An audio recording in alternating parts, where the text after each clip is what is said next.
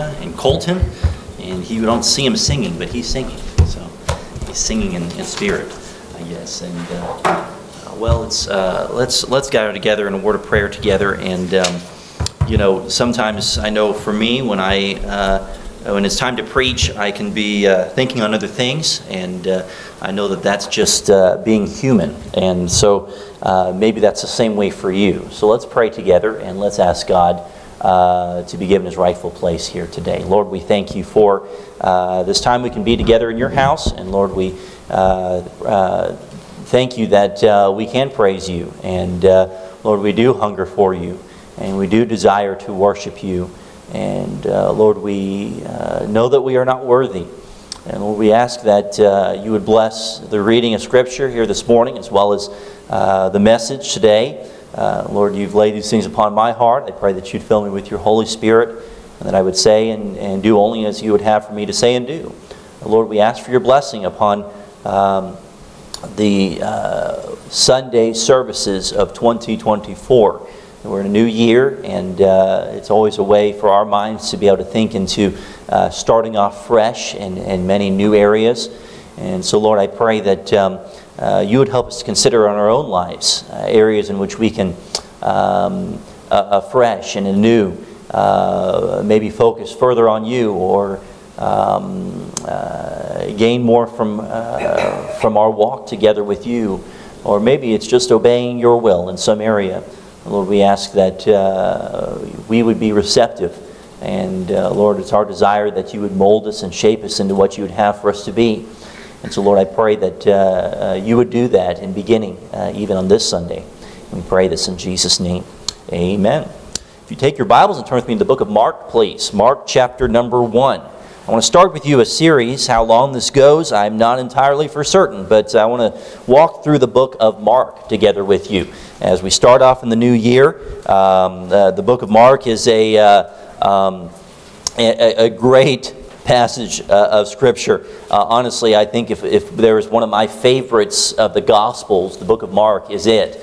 Mark is of the other three, of the four Gospels, it is the most abbreviated of those four. It does not give quite all the details in that way. But yet, as in all the Gospels, there are details and application to draw from, a message to draw from in each that's unique to, yes, the Holy Spirit's filling through that writer, but through the personality of that writer. And so the intent through a study and walk through a book of the Bible, which I often don't do actually on a Sunday morning, it's not just simply to obtain Bible knowledge. But I would encourage you and ask you to pray in this way to obtain Bible application. And many times we can read through the Gospels and we have a general Bible knowledge. And then when we hear them again, we obtain further maybe Bible knowledge of things which, I didn't realize that this happened, or I don't remember this particular scenario with Jesus and the disciples, or with this individual, or this miracle. But what is the application?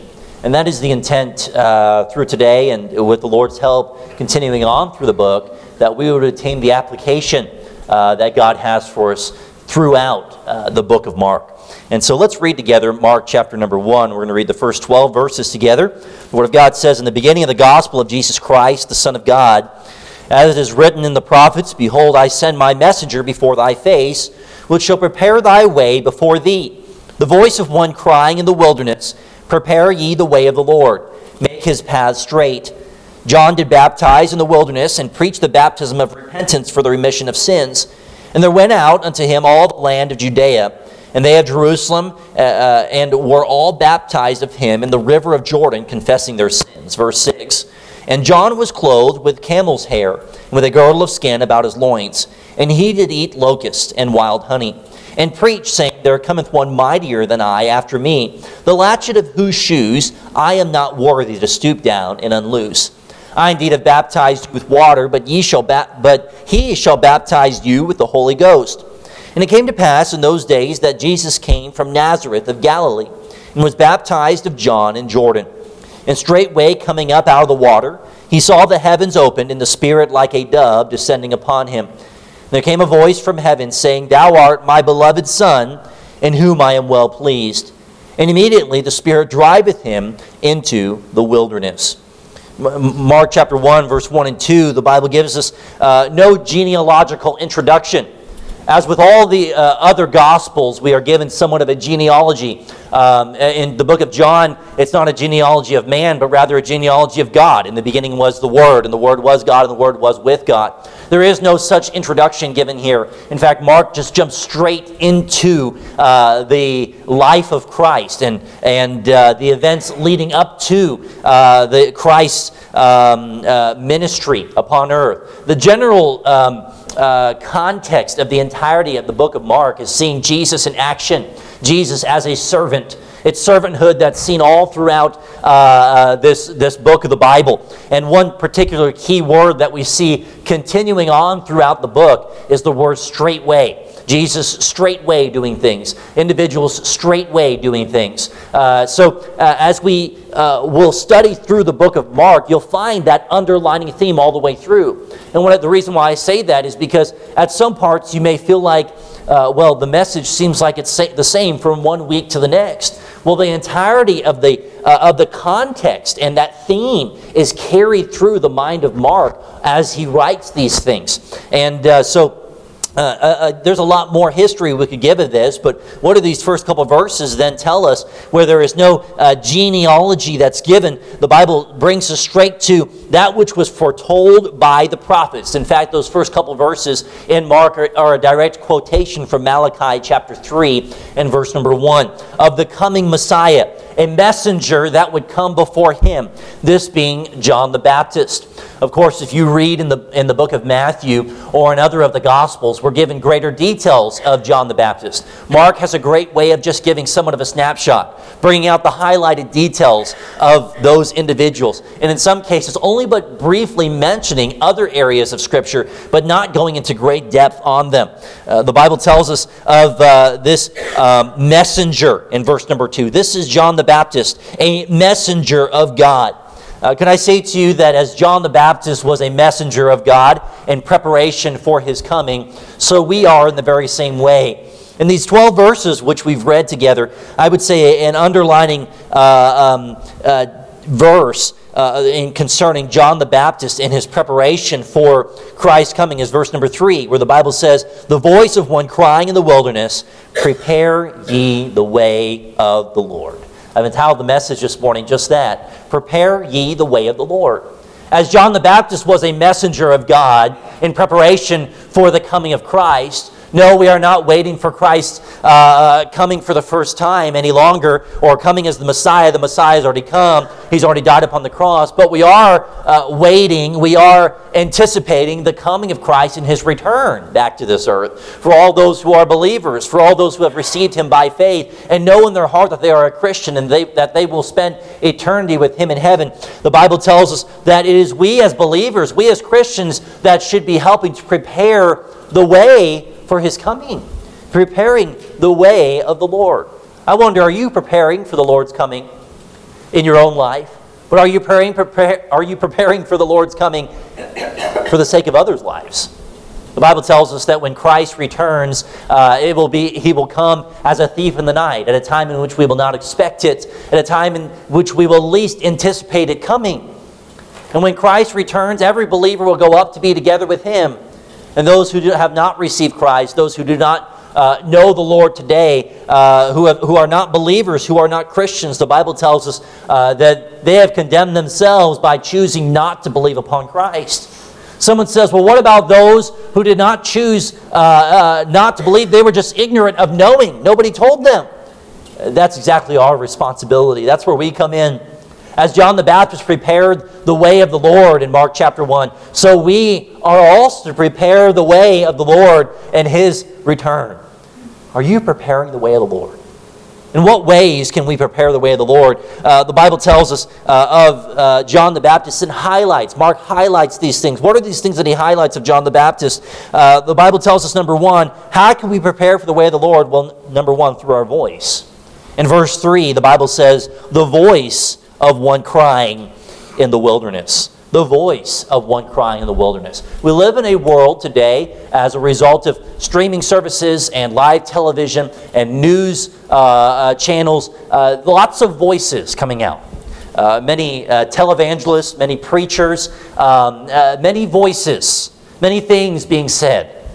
I wonder, what is the greatest thing that's being said through your voice, through my voice? Is it a voice that when it speaks, it's preparing for the coming of Christ? It's making preparation for Christ's return? We talked last week about diligently seeking God and how that there is a relationship that we can so have with God, not with I'm going to someday be with God, but no, I'm already in eternity together with God, and I'm going to walk together with Him. Can I say to you, when that relationship is what is had, there is a voice that is also had. A voice that speaks of Christ. The Bible says, out of the abundance of the heart, the mouth speaketh. Out of the heart are the issues of life. So what comes out of our mouth speaks of the condition of our heart. I wonder, does your heart desire to speak in preparation for the coming of Christ?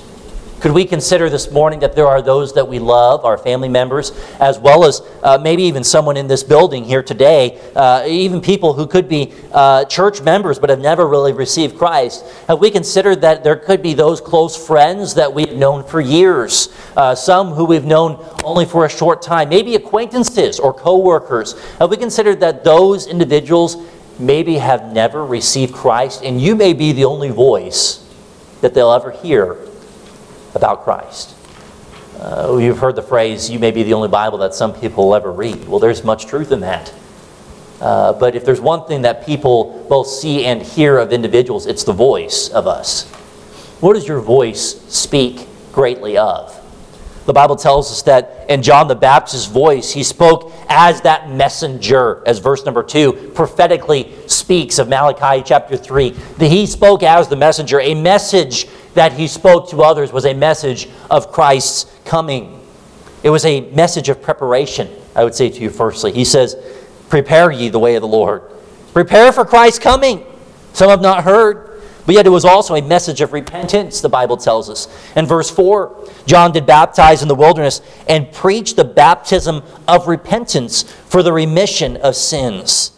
Baptism, understand in this passage, is not what brought about salvation.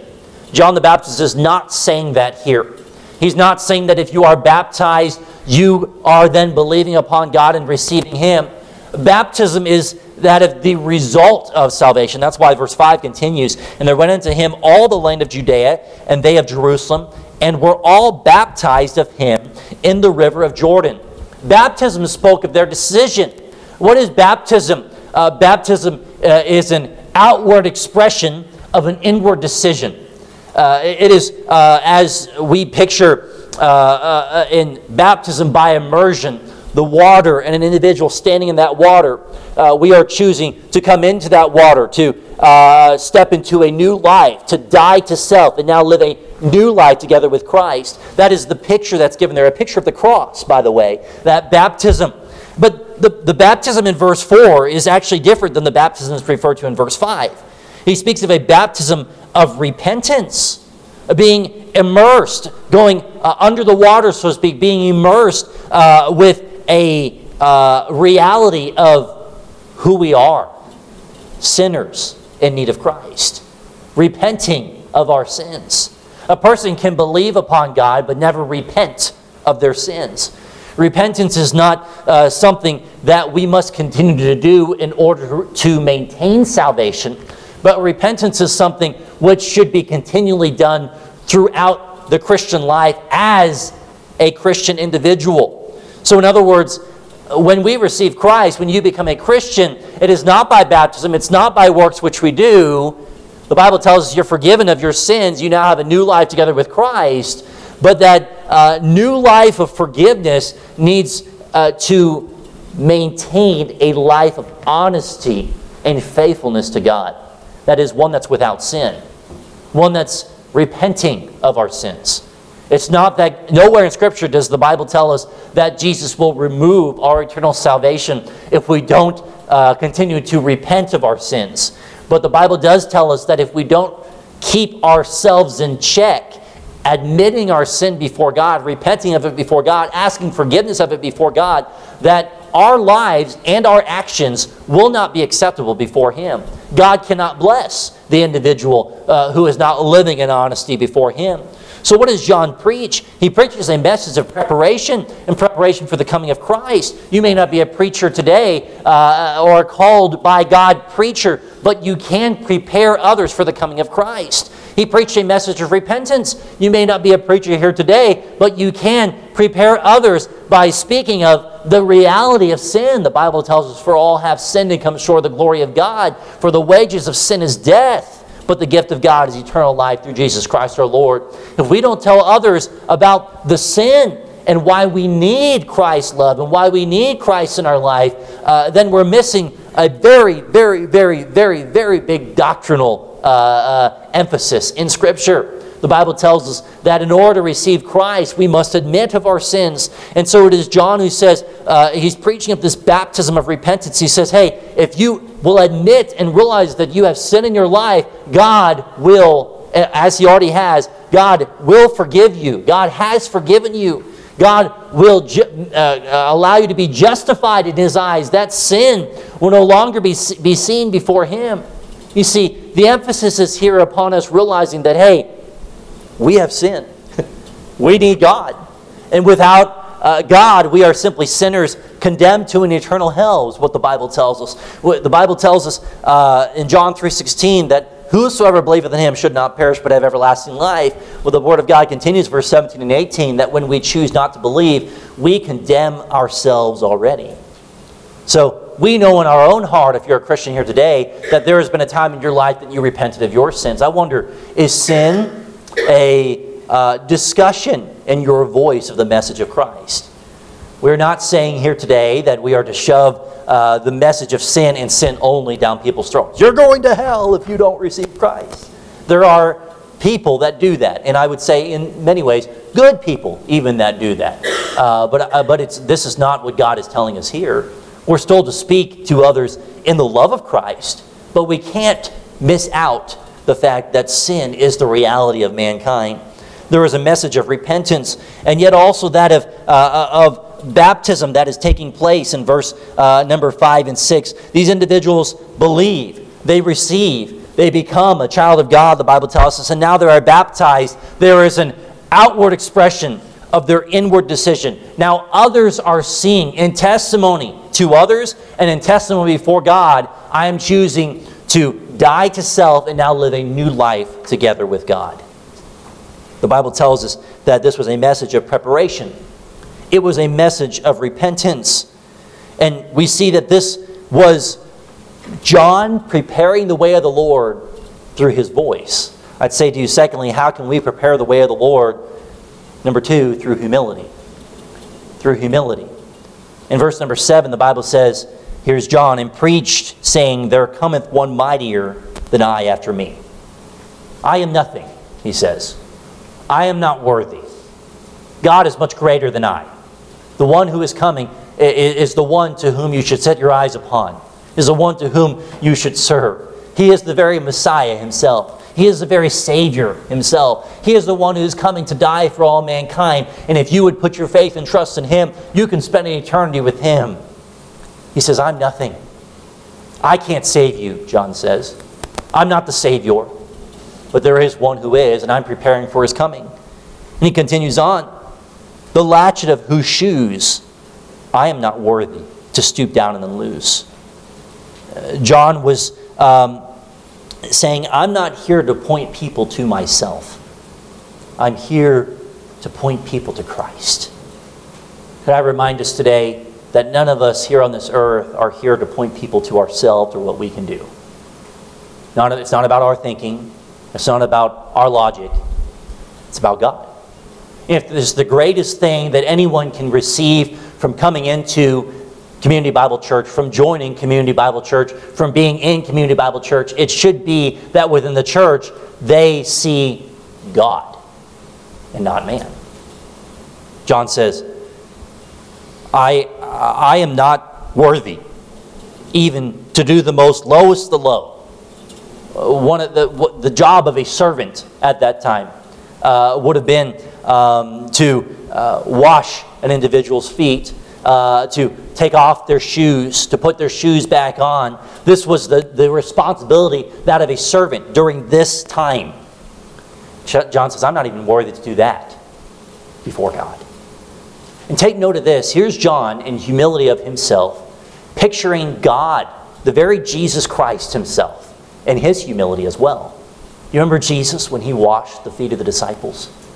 When he chose himself to lower himself so low as a servant. I said to you at the beginning of the message that it's all through this book of the Bible that we see that theme of servanthood. Jesus in action, straightway taking place. And even down to John the Baptist, a picture of Christ himself. And showing, and we can't help but be reminded of what Christ did in lowering himself to become a baby, and even further, to become a man, and to live among sinful men, and to go through the aging process of a child to a man. These are things which Christ did, and as a result of him doing, he understands us. He knows what we're going through. He's there with us. Look, there is no conditions in which God had to do in order to be God. God has always been God. But the fact that he chose to come down to this earth as a man, that should humble us. It should draw us to the same reality as John the Baptist, as, hey, I am nothing more than a servant of God. And I'm not even worthy to remove the shoes of Christ. But God desires to use me. So I'm going to let him use me. And while he uses me, may God see me as a servant of him. May others see me as a servant of him. May others see not me, but God. John the Baptist says, God has called me as a messenger to be a voice. Not that others would see me. There's one that's coming. I'm preparing the way for his coming. It's the very Jesus Christ himself. I am nothing, John the Baptist says. He is something. Verse number 8, I indeed have baptized you with water, but he, that being Jesus, shall baptize you with the Holy Ghost. He's talking yet again about a different kind of baptism, an immersion of the Holy Spirit. Remember, at this time, he's speaking to a large majority of Jews. And Judaism is thought to be the only religion at that time that included or believed in the Messiah, in which the Messiah himself was coming for. And the Jews themselves thought this. They thought that the Messiah, Jesus Christ, was only coming for them. And so they were anticipating his coming, though not understanding that even when Jesus Christ himself came, that he himself was the Messiah.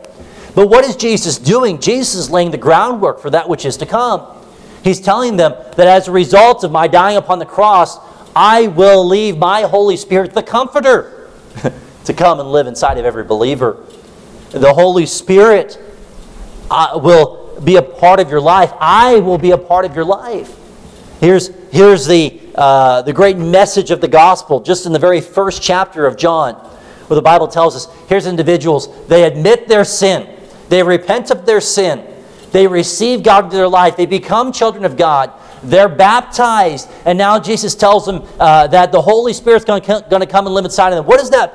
What is the Holy Spirit doing at this time? There is a beginning, transitional thinking among the Samaritans, among the Gentiles, among the Jews, that here now all that the Jews had practiced in tradition and had followed in circumcision, the commandments and sacrifices, those things are no longer necessary. And that God has given us his Holy Spirit to live inside of us, to guide us, to lead us, to direct us. In the book of Acts, we read of that even further. And it's these things which Jesus is speaking of.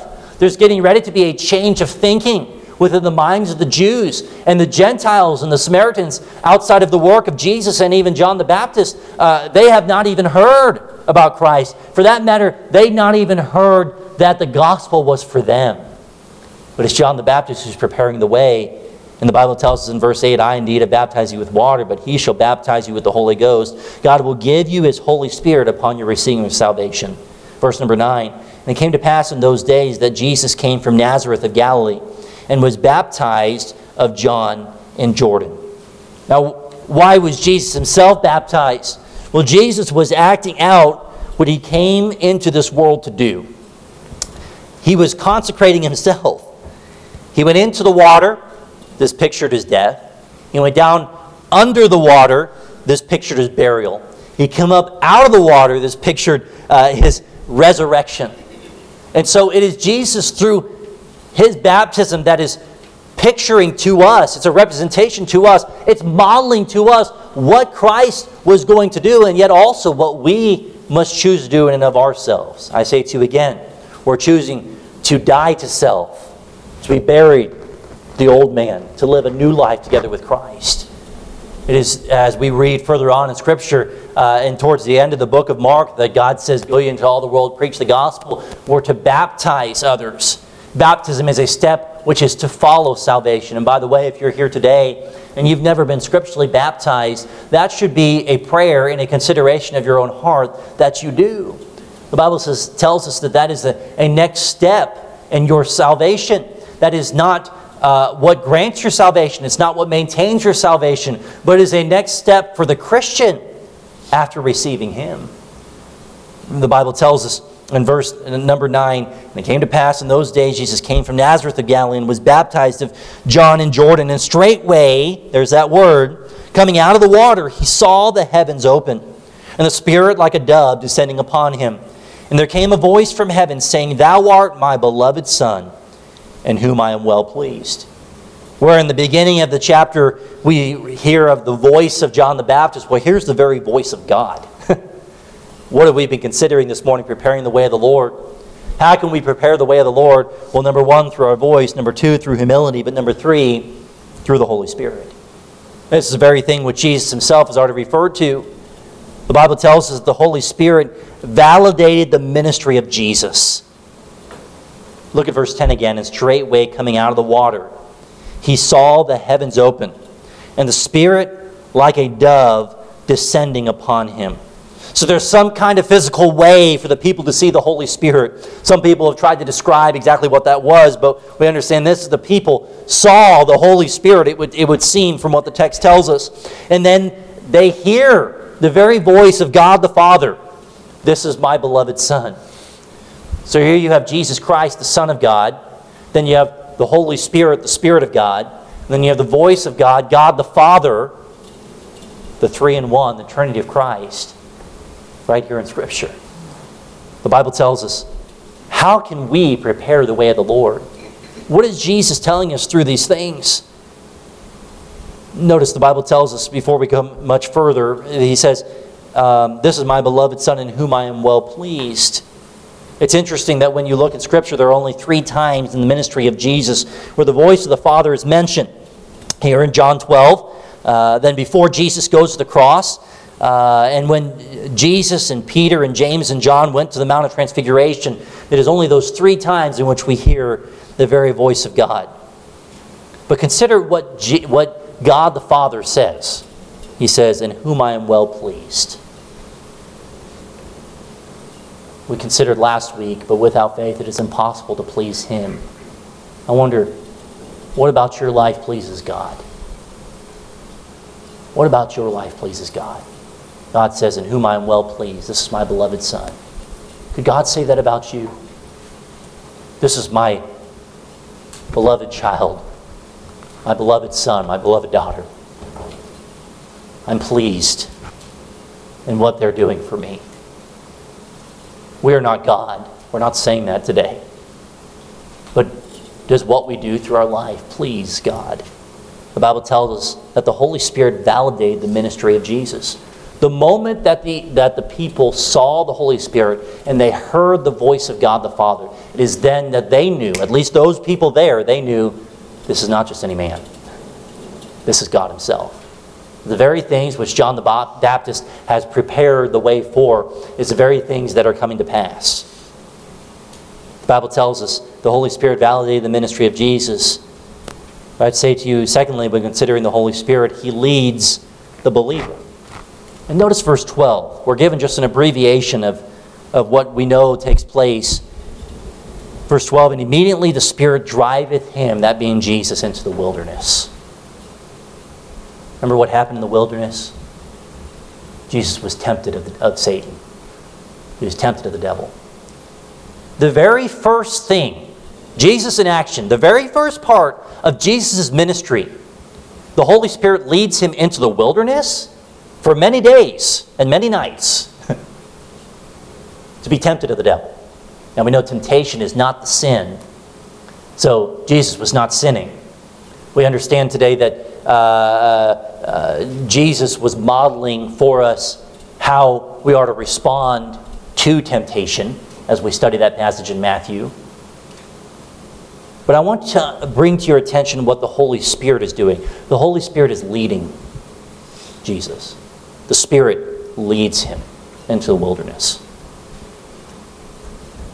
Start from the very beginning. Here's an individual, they receive Christ. They're baptized. The Holy Spirit has, the moment they receive Christ, is living inside of them. They're baptized.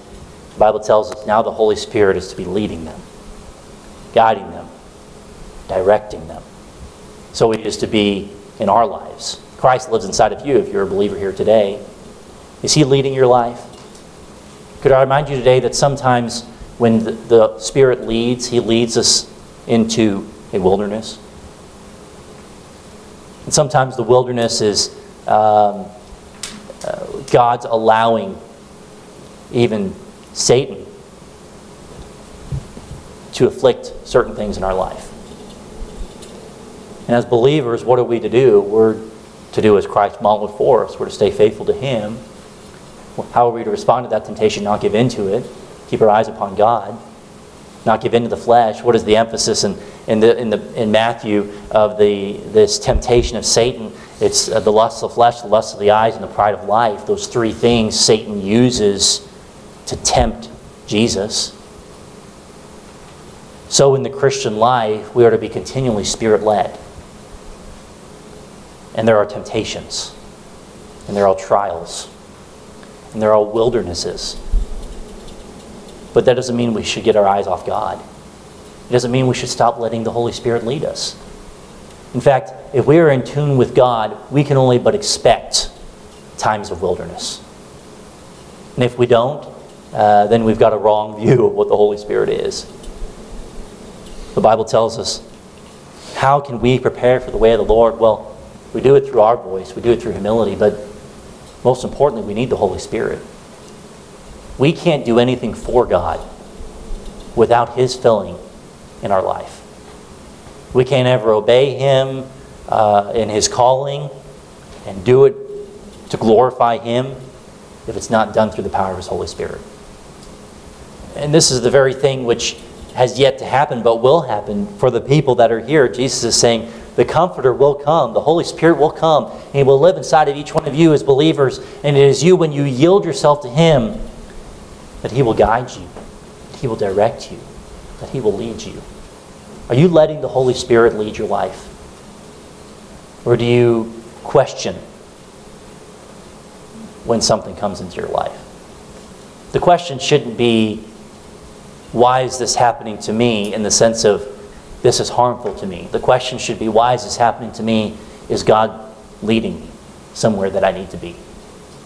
Whether it's a negative thing or a positive thing. Preparing the way. We can't truly prepare the way of the gospel for others if we haven't first prepared the way of the gospel in our own life. How is it effectively done? Through our voice, through a humble heart, through humility, but through the Holy Spirit. Well, my prayer, I know, for our church is that when people come, and not just new people, but when people come and are part of Community Bible Church, that what they would see of us is not us. They would see God. That what they would hear of us is not the voice of us, but they would hear God. that if they're unsaved, that what they would hear of us is nothing that we can do, but they would be drawn to the gospel. But it's these things that must happen for us as believers in order to prepare for the way of the Lord. Let's pray. Our heavenly gracious Father, we admit today that we are nothing without you. We recognize that,